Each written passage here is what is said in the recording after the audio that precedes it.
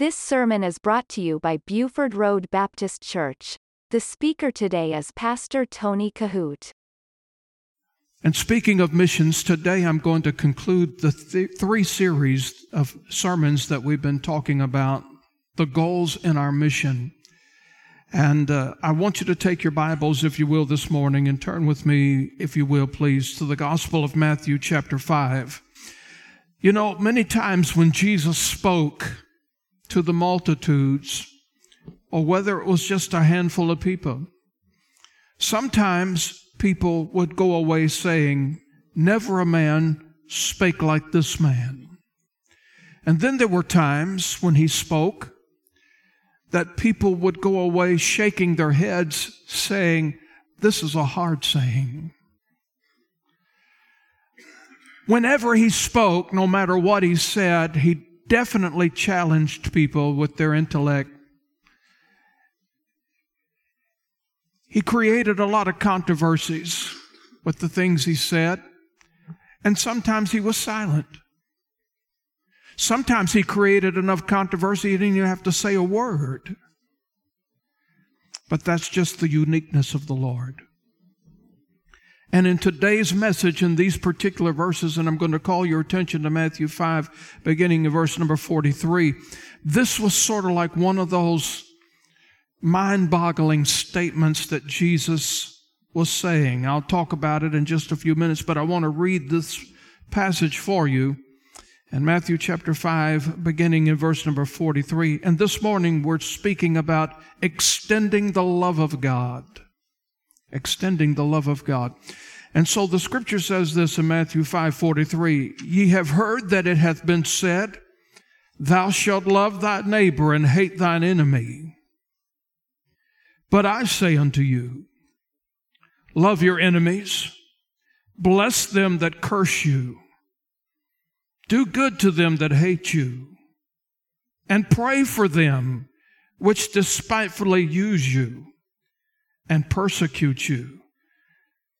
Now there might be some saying, "Well, Jesus has lost his mind. What does he think I'm going to do for people that treat me like this?" But these are the words of the Savior. In verse 45, "That ye may be the children of your Father which is in heaven. For he maketh his sun to rise on the evil and on the good, and sendeth rain on the just and the unjust. For if you love them which love you, what reward have you? Do not even the publicans the same, or do the same? And if you salute your brethren only, what do you more than others? Do not even the publicans so, or do so? Be ye therefore perfect, even as your Father which is in heaven perfect." For the past 2 Sundays, we've been diving into the heartbeat of why we exist as Buford Road Baptist Church. And we have said much about that in these last couple of sermons, and I hope that you have been refreshing yourself in this and letting it take deep root in your heart. I want to share with you, and it's listed again, I want to share with you our mission statement once again. And I want you to look at it. I want you to saturate yourself with it and just let it dominate your heart and your thoughts. The Bible says this, because we need to study to show ourselves approved unto God. We need to do that. The Bible says that we are instructed in the ways of the Lord, to follow Him, to carry out His commandments, to carry out His teachings.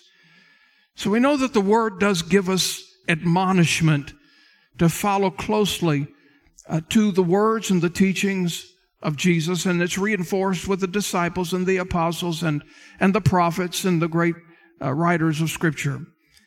But I want to share with you again our mission statement, and I want you to see how that intertwines all of those beautiful words, and that is this: Buford Road Baptist Church exists to be a people of God who enjoy the glory of God and who equip the people of God and who extend the love of God.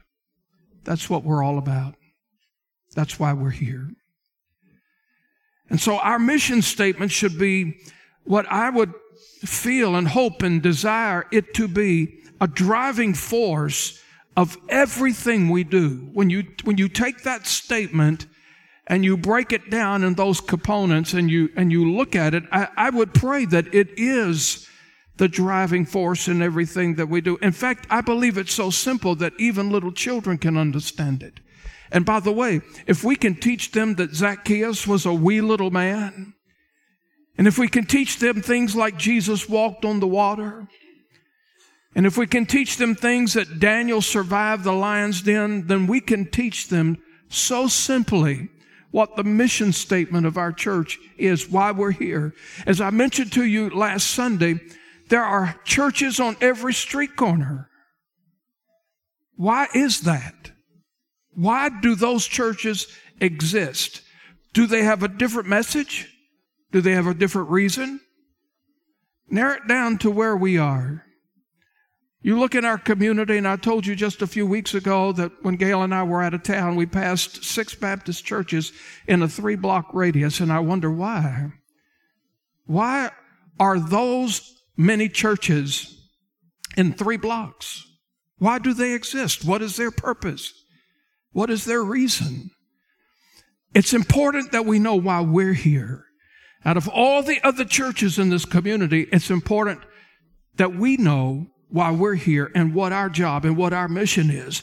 Now, in the first sermon of this particular series, we talked about the privilege we have and the powerful dimension of our relationship with God. And that was to enjoy the glory of God. I think so many times we live shallow Christianity and we limit the fullness of the Spirit in our lives because of the little knowledge we have about God Himself. You know, some people are stuck on enduring God rather than enjoying Him. I want you to think about that. When you get to the place when you can enjoy Him because He is your everything, then you will have an overwhelming desire to experience Him in His fullness. I mean, when you start experiencing the glory of God in your personal life, it's going to go far beyond a Wednesday night. It's going to go far beyond a Sunday morning. But unfortunately, that's the only time that people experience some of God, is on a Wednesday or a Sunday. That's not the way that God designed this thing. God designed us that we could know Him fully, and on Mondays and Tuesdays as well. So you think about this. Enjoying God will impact our desire to know more about Him. I think it will also create a passion to serve Him. And that's what we spent 7 weeks talking about with this Serving Together series. And by the way, I want to thank each and every one of you who took the time not only to be here to hear these messages about serving together, but you kept your survey card. You kept praying about it. I mean, it did not become something that you just heard me talk about on a Sunday morning, and it wasn't something that you just shoved in the Bible. Some of you actually put it on your kitchen table, on your refrigerator. Some of you kept it before you and your family, and you begin to pray about together, what can we do as a family? What can we do individually? And I want to thank each and every one of you who did that, who not only prayed, you didn't just throw it in the floorboard of your car and say, oh, that's over my head, I'm too old, I'm too hurt, I'm too beat up. No, you took it and you began to pray about it. Lord, show me what I can do. And I want to take this opportunity to thank many of you who did that. In fact, we have already begun to enlist people into these very special places of service. Some actually started today, and I want to thank God for that. The Word of God teaches us that we do need to be unified in serving Him together. Now, last week we talked about equipping the people of God. We talked about that being one of the greatest aspects of our church. Not only experiencing the glory of God, but one of the responsibilities we have is to equip the people of God. That's one of our great purposes, to equip the body for the edification of the body, to build up the body, to enlist the body, to mobilize the body, teaching the body of Christ what we believe, teaching the body of Christ to encourage one another. And through all of that, I pray that the body of Christ would be edified. Because here's what I believe. I believe if we get to the place where we are edifying, here's how I believe it works. We edify because God justifies. And here's the thing. When we edify, He justifies. He can also be glorified. So you think about how all of this works in those specific dynamics. We preach Him crucified. The sinner becomes justified. The church is edified. And because of that, He's glorified. So it all works together. Edification is a very important element to us. In fact, Paul said it this way in Romans chapter 15 and verse number 2. He said, let every one of us please his neighbor for his good to edification. In 1 Corinthians chapter 14 and verse 12, the word says, even so much for as much as ye are zealous of spiritual gifts, seek that ye may excel to the edifying of the church. That's very important. And Ephesians chapter 4 verse 12, for the perfecting of the saints, for the work of the ministry, for the edifying of the body of Christ. And so that's important for us. And now today, we're talking about extending the love of God. And I believe that the love of God is the message really of the entire Bible. I want you to see something unique here in Matthew chapter 22. Take your Bibles and turn there with me. Several groups of people in this particular process, this reading, are beginning to question Jesus. And they're trying to trip Him up. They're trying to back Him in a corner. And they were doing everything that they could possibly do to make Him look like that He was an imposter. I'm talking about from the Herodians to the Pharisees to the Sadducees. Even a well-scholared lawyer, an expert on the law, got in on this. And so look at Matthew 22, and I want you to see this beginning in verse number 35. Then one of them, which was a lawyer, asked Him a question, tempting Him, and saying, Master, which is the great commandment in the law? Jesus said unto him, Thou shalt love the Lord thy God with all thy heart, and with all thy soul, and with all thy mind. This is the first and great commandment. And the second is like unto you. Thou shalt love thy neighbor as thyself. And so, in a masterful way, Jesus summed up everything in this one word, love. He said to love God, and He said to love others. So keep this in mind this morning, that the basic element of our mission statement, of why we exist, why we are here, it's very simple, very simple. In fact, it's so simple, it reminds me of my coaching techniques in our basketball team that we have here at our school. I don't know a thing about basketball, but I'm the head coach. And it comes down to a pretty basic, simple philosophy for me, because while there are other people that's drawing diagrams and talking about the forward and the guards and all of this stuff, here's my philosophy is very simple. I get all those boys together and I said, I have one philosophy, and that is this. I want this ball in that basket. Now, if you can put this ball in that basket, and at halftime when we change course, you put the ball in that basket, then we're starting off really well. But see, it's very simple. I don't try to complicate. It's not complicated for me. I sit over there and try to make them behave half the time anyway. I just want the ball in the basket. And so that's like the gospel. The Lord has made the gospel so simple. So simple that even a child can receive it. The problem is we complicate it. We want to try to make stuff out of no stuff, and we want to try to just go over people's heads and around this bush and all of that. But listen, it's very, very simple. You've got to keep the gospel simple. It is simple. And that's exactly what Jesus does for us. He keeps it simple. He says it's all about love, and the core value that we should all hold dear about the Savior, John 3:16, and the scriptures on his infallible love is this: God wants us to love him, but he also wants us to take his love, and he wants us to extend his love to others. Now you think how precious that is. In Ephesians chapter 5, the word says this in verse number 1, "Be ye therefore followers of God as dear children, and walk in love as Christ also hath loved us, and hath given himself for us, an offering and a sacrifice to God for a sweet-smelling savor." And then in John 13, verse 35, the Bible says, "By this shall all men know that you're my disciples, if ye have love one to another."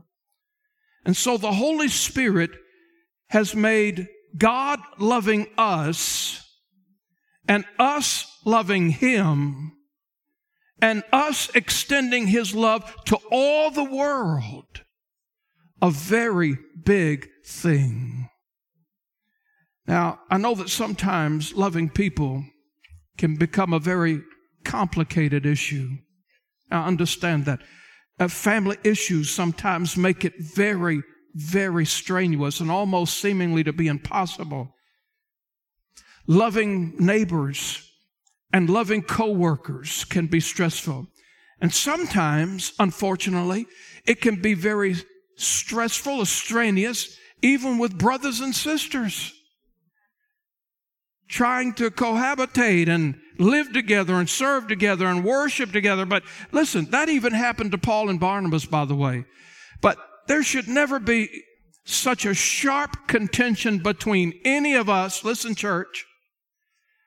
There should never be such a sharp contention between any of us that we cannot always agree to disagree.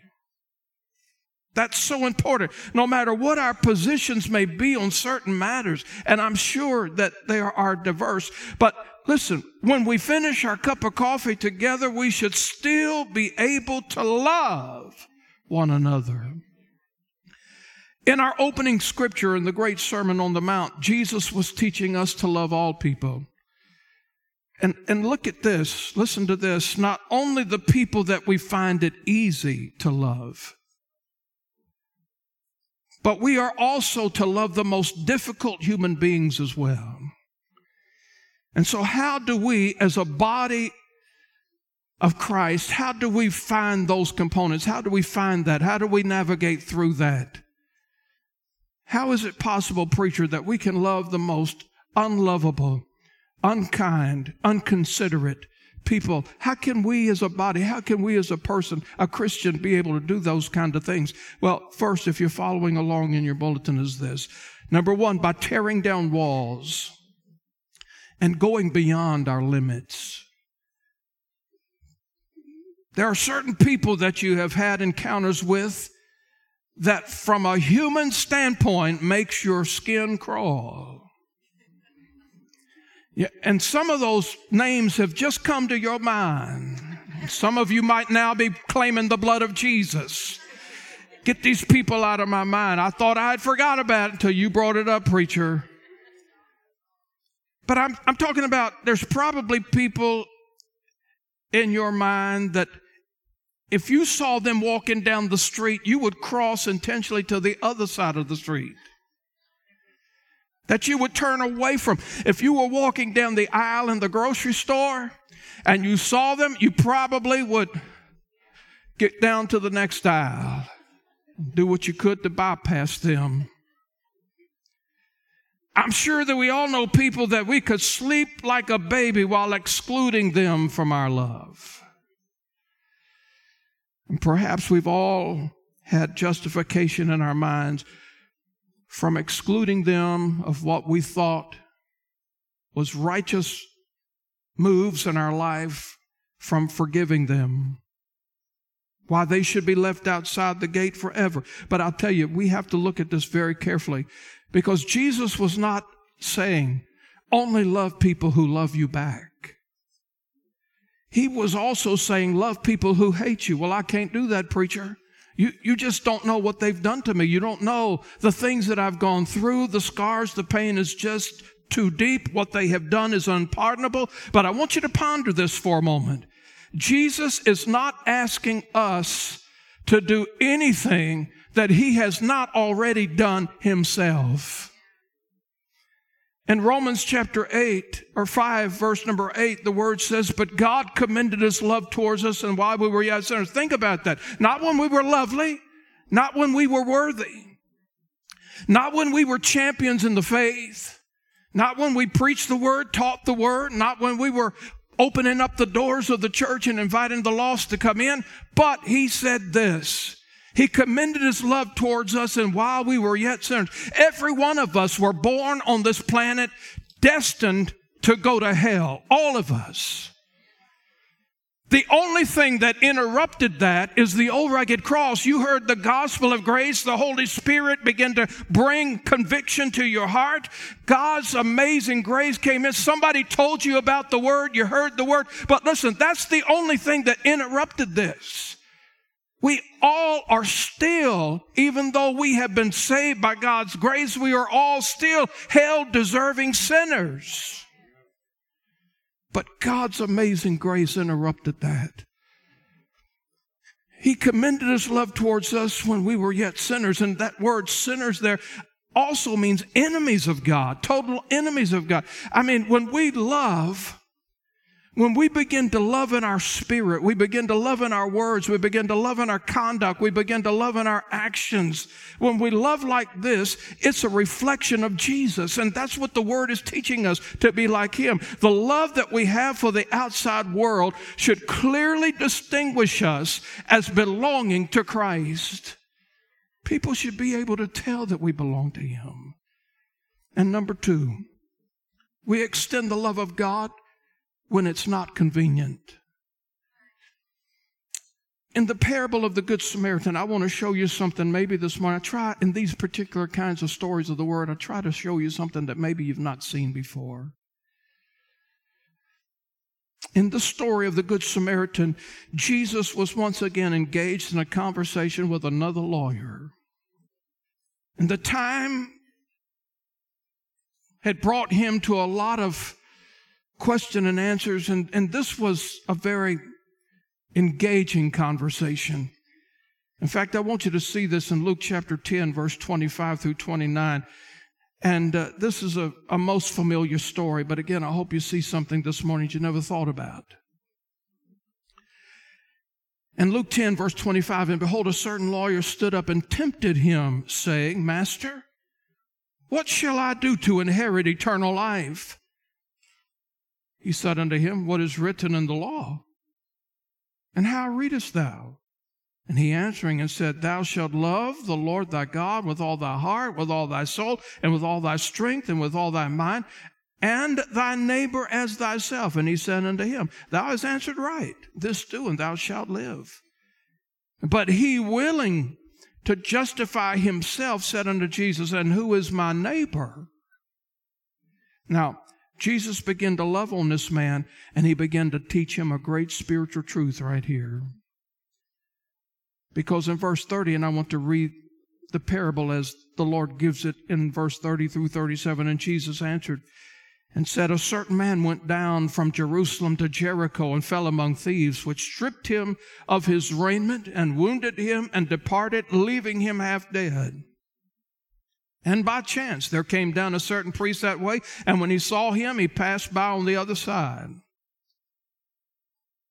And likewise a Levite, when he was at the place, came and looked on him and passed by on the other side. But a certain Samaritan, as he journeyed, came where he was, and when he saw him, he had compassion on him, and went to him and bound up his wounds, pouring in oil and wine, and set him on his own beast, and brought him to an inn, and took care of him.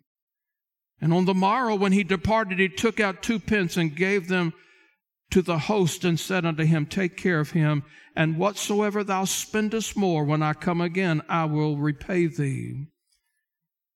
Which now of these three thinkest thou was neighbor unto him that fell among the thieves? And he said, He that showed mercy on him. Then said Jesus unto him, Go and do thou likewise. But the interesting thing about the story, and what I want you to see, and maybe you've never noticed it before, is found in verse number 30. Because the scripture says that this man fell among the thieves. Okay, you know that part. But here is the thing. The road from Jerusalem to Jericho was a very dangerous journey. It was a road where bandits and gangs and thieves, here it is, where they would camp. They would hide in the bushes. They would hide in the clefts of the rock. They would wait for people, innocent people walking the road. They would wait and pray for them. They were waiting for opportunities to rob them, and in some cases, kill them. Most definitely to steal their possessions. No doubt, everybody that walked this road from Jerusalem to Jericho knew how dangerous this road was.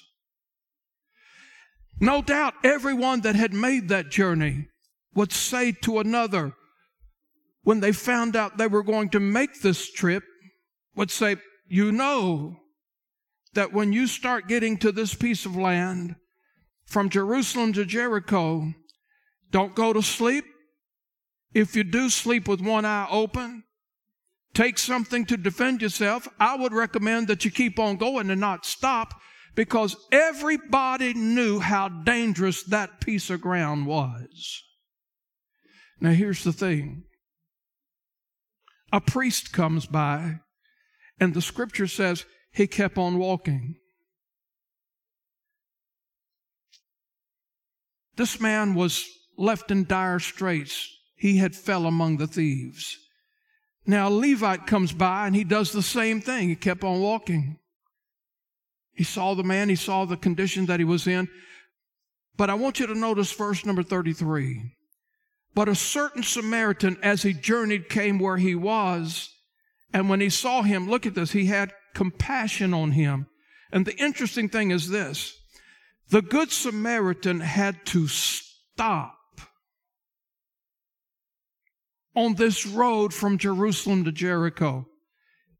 This Good Samaritan, knowing what this road was all about, knowing that there were thieves that had beat this man up, probably lurking in the bushes that were at any moment could jump on him.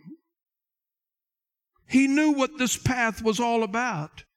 Nevertheless, even after seeing this man beat to a pulp, the Bible says that the Good Samaritan stopped.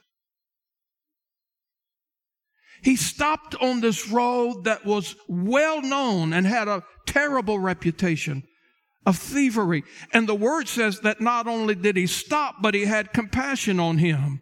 You see, he put his own life in jeopardy to help this helpless man. He had to stop. He had to extend some love when and where it was not convenient to do so. So keep this in mind today. In all probability, there's somebody in our path who's in a bad way. And it may be uncomfortable for you. It may be inconvenient. It may be out of the norm, but stop and take some precious time to share the Lord. I can remember, I think I shared this with you last Sunday when Gail and I were just on vacation a few weeks ago. We went to the Smoky Mountains and we went to Gatlinburg. And I don't remember if it was in Gatlinburg or Pigeon Forge, but it was one of those tourist traps. That I'm beginning now to think about our trip to the Holy Land, and I wanted to get some comfortable shoes ahead of time that would accommodate me for the walking that we're going to be doing. So I was looking for a shoe outlet. I found one and went in there, and she was busy doing her other thing, and I was over there looking at these. And I saw a pair that I couldn't find here in town anywhere. Been looking for them for a long time. And so this gentleman comes up to me, and he was a very homely type looking individual. And I mean, if you saw him out of the store and he didn't have his tag on, you might would think that he was a homeless man. I don't know. So he was in the store, and I sat down with this box of shoes and I was trying them on. I said, I've been looking for these. I said, I need these. I'm getting ready to take a group to the Holy Land, and I've been looking. He said, the Holy Land. I said, but there was my opportunity to witness right there. I had his undivided attention, and I knew that. So I had to take that little stool that I was sitting on and turn it into a little pulpit just for a moment. I said, yeah, the Holy Land. And I said, sir, are you a Christian? That's what he said. He said, I sure am. Can I pray for you? I said, you sure can. He put his hands on my shoulders, and he began to pray one of the most beautiful prayers that I ever heard. I told Gail, I said, you won't believe what just happened to me. And I'm telling you this, most anybody that would have seen that man on the street would have walked on the other side of the road, would have went to the other aisle in the supermarket. But I'm going to tell you this, sometimes looks can be deceiving. Don't let an opportunity pass you by. When you whisper Jesus to somebody, they might whisper Jesus right back to you. So there may be times where you might say, well, I'm on vacation. I don't have time for this. I got to get in. I got to get out. I got to do my thing. My ice cream cone is melting. I need to move on. But the thing is this. There's an opportunity everywhere where you can stop and whisper Jesus to somebody. And don't be surprised if they whisper him back. Take that time. Precious time. It may cause you to have a delay for the moment, but this is what Jesus is talking about. He said to extend this kind of love, and I'm so glad. Listen, I don't know about you, but I'm speaking for myself. I'm so glad that one day when I was down and out, when I didn't know anything about the Word, all I know is I didn't want to die and go to hell. Jesus took time out of his busy day. He stopped and had compassion on me, gave me the Word, and now I can say I know that my Redeemer lives. He took time for me. If we never take time to slow down to do this, then perhaps we love ourselves a little bit too much than what we ought to. And I wonder if there's a person or a place where you have told the Holy Spirit, I'm not stopping there. I'm not talking to them. I don't have time for them. Holy Spirit, don't even ask me to do it because I'm not going to do it. The truth of the matter is, you will not ever be lost for people to love. There will be people to love all around you. They're everywhere. Number 3, quickly, we have to extend God's love by showing hospitality. And Luke chapter 11, verse 5, and he said unto them, which of you shall have a friend and shall go unto him at midnight? Now, this is something you need to really think about today. Some of you don't even know this story's in the Bible. So pay close attention. Let me teach you something in the Word today. Which of you shall have a friend and shall go unto him at midnight, say unto him, friend, lend me 3 loaves. That means this. Let me paraphrase this for you. This guy in the Bible, he was awakened by the thought of company coming to him. His cupboards were empty. He didn't know what to do. He didn't have anything to feed and entertain his guests. So he goes to his neighbor's house at midnight and he says, hey, I need some help, man. I didn't make it to the store today. I got a house full of people over here. I need some help. I need you to help me. Give me some food so I can share with these people. So this is the framework of the story. Now look at this. In verse 6, for a friend of mine is in his journey. He's come to me, and I have nothing to set before him. And he from within shall answer and say, trouble me not. The door now is shut, and my children are with me. In bed I cannot rise and give thee. So you get the idea. The man is knocking on this dude's house door at late at night. He's asking for food. He's saying, listen, I'm in trouble. I need something to give my guests. And the guy in the house is saying, hey, go away. It's too late. The kitchen shut down. We're in bed. Don't bother me. In verse number 8, and I say unto you, though he will not rise and give him, because he is his friend, yet because of his importunity, underline that word, he will rise and give him as many as he needed. Now look at this. Jesus teaching a parable on prayer, and he's telling a story about a man who went to his neighbor's house at midnight requesting 3 loaves of bread. And apparently some expected company had come in and showed up at his house, and he didn't have the nourishment to feed them. So he goes to his neighbor's house and begins to knock on the door. His neighbor's reluctant and didn't want to be bothered at that particular hour of the night. And so he said, leave me alone. We've all gone to bed. The kitchen is closed. But this man kept on knocking. Now think about that. The man's already said, hey, leave me alone. We're going to bed. The kitchen shut down. I'm done. And the guy's continuing to knock. Now look at this word importunity. That means without shame. He kept knocking. He kept knocking. And the sleeping neighbor finally agreed to help him. Now you think about this. I was reminded of a scripture in 1 Peter chapter 4:9. Talks about hospitality. Now I've been using that word a lot here lately in these sermons. Use hospitality one to another without grudging. And there's a testimony, by the way, in hospitality. But Hebrews chapter 13, verse 1 and 2, the Bible says, let brotherly love continue. Be not forgetful to entertain strangers, for thereby, I just used that scripture Wednesday night, for thereby some have entertained angels unaware. Somebody knocks on your door. Listen now, you check it out. Don't just open the door to anybody that, looks like the homeless guy. But I will tell you this, don't pick up hitchhikers. I need to give you a safety class here just for a moment here to continue this message I can see now. But listen, always take time for people. I think you know what I'm saying. Always take time for people. Give them an opportunity to be introduced to the Savior. Be willing to help others because it's a reflection of God's redeeming love. Number 4, quickly, we extend the love of God when we're willing to forgive.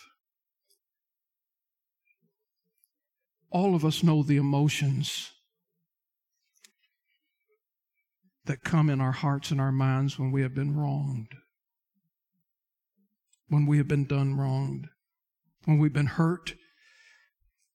Usually it works like this. After we get past the initial hurt, then there's the spirit within us that wants us somehow, and it's not the Holy Spirit, but it's part of that old nature that whispers somehow, some way, sometime, someplace, that we're going to get even with you. And that spirit calls for vengeance. And then there might be a season when then you experience this thing called pride. But forgiveness, listen carefully, could not be just a turning point for the person who hurt you. And then let me say this, let me put this on pause just for a minute.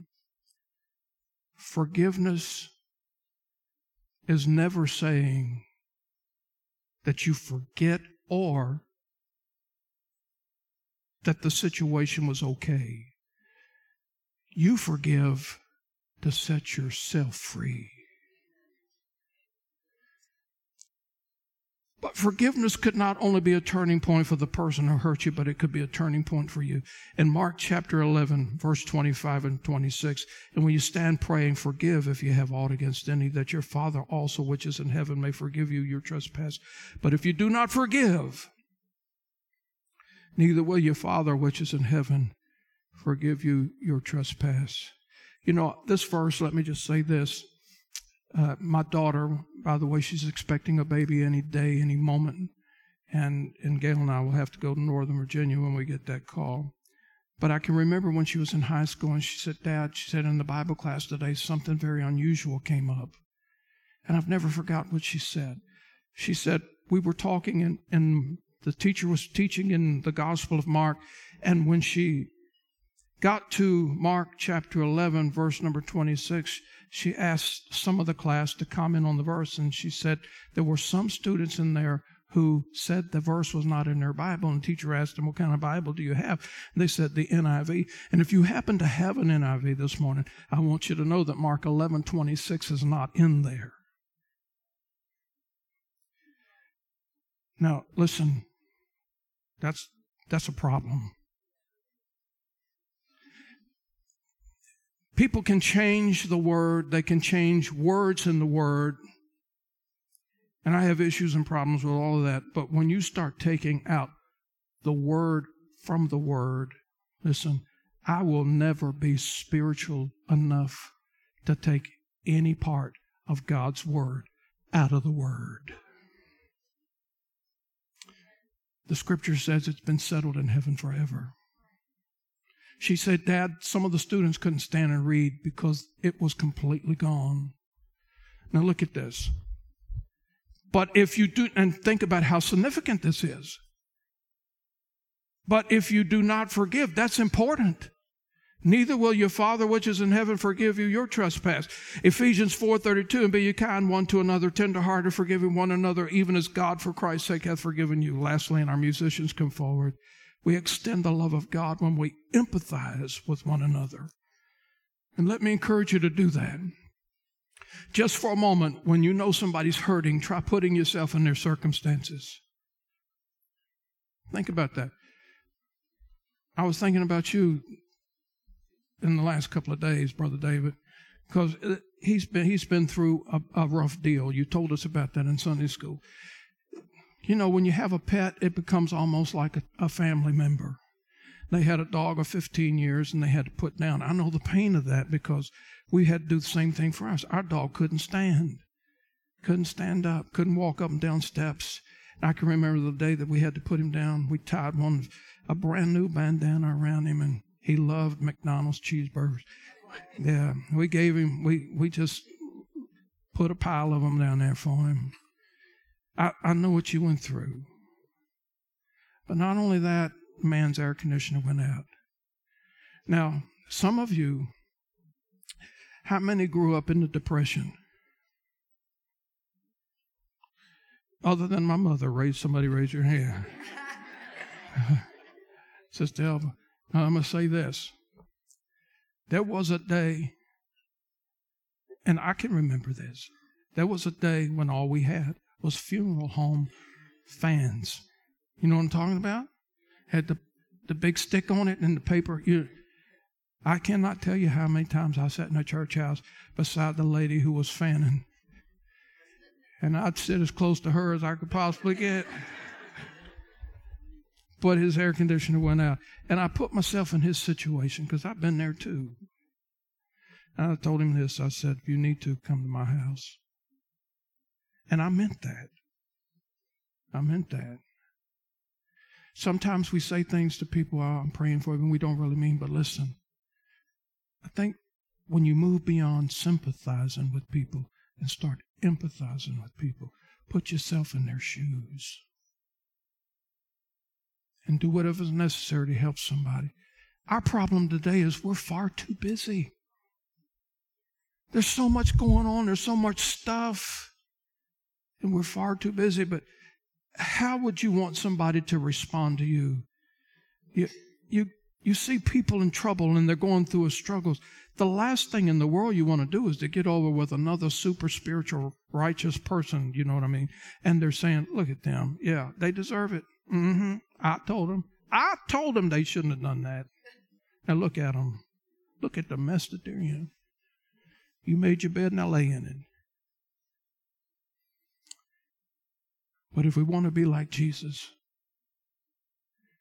we don't say, look at your mess. You made your bed, now lay in it. If we want to be like Jesus, we need to say, hey, let me take your hand and help you take up your bed and walk. That's what we do. If we're going to be like him, we don't have time for that today. Preacher, our life is too busy. I understand that. But Lord, Help me to be a witness. Help me to be a light. Help me to be a helping hand. Let me give you this last verse and we close in Matthew 7, verse 1 through 3. Judge not that you be not judged. For with what judgment you judge, you shall be judged. And with what measure you mete, it shall be measured to you again. And why beholdest thou the mote that thou is in thy brother's eye, but considerest not the beam that is in thy own eye? We extend God's love when we love people just like Jesus would love them. Simply being available. Sometimes that means just be a good listener. And it's my prayer for our church as people of God that we begin to practice the mission statement of our church. I believe if we do those three simple things as a people of God, we're going to see God do some extraordinary things in our midst. You listen to Pastor Tony Kohout. For more information, visit our website at BufordRoadBaptistChurch.com.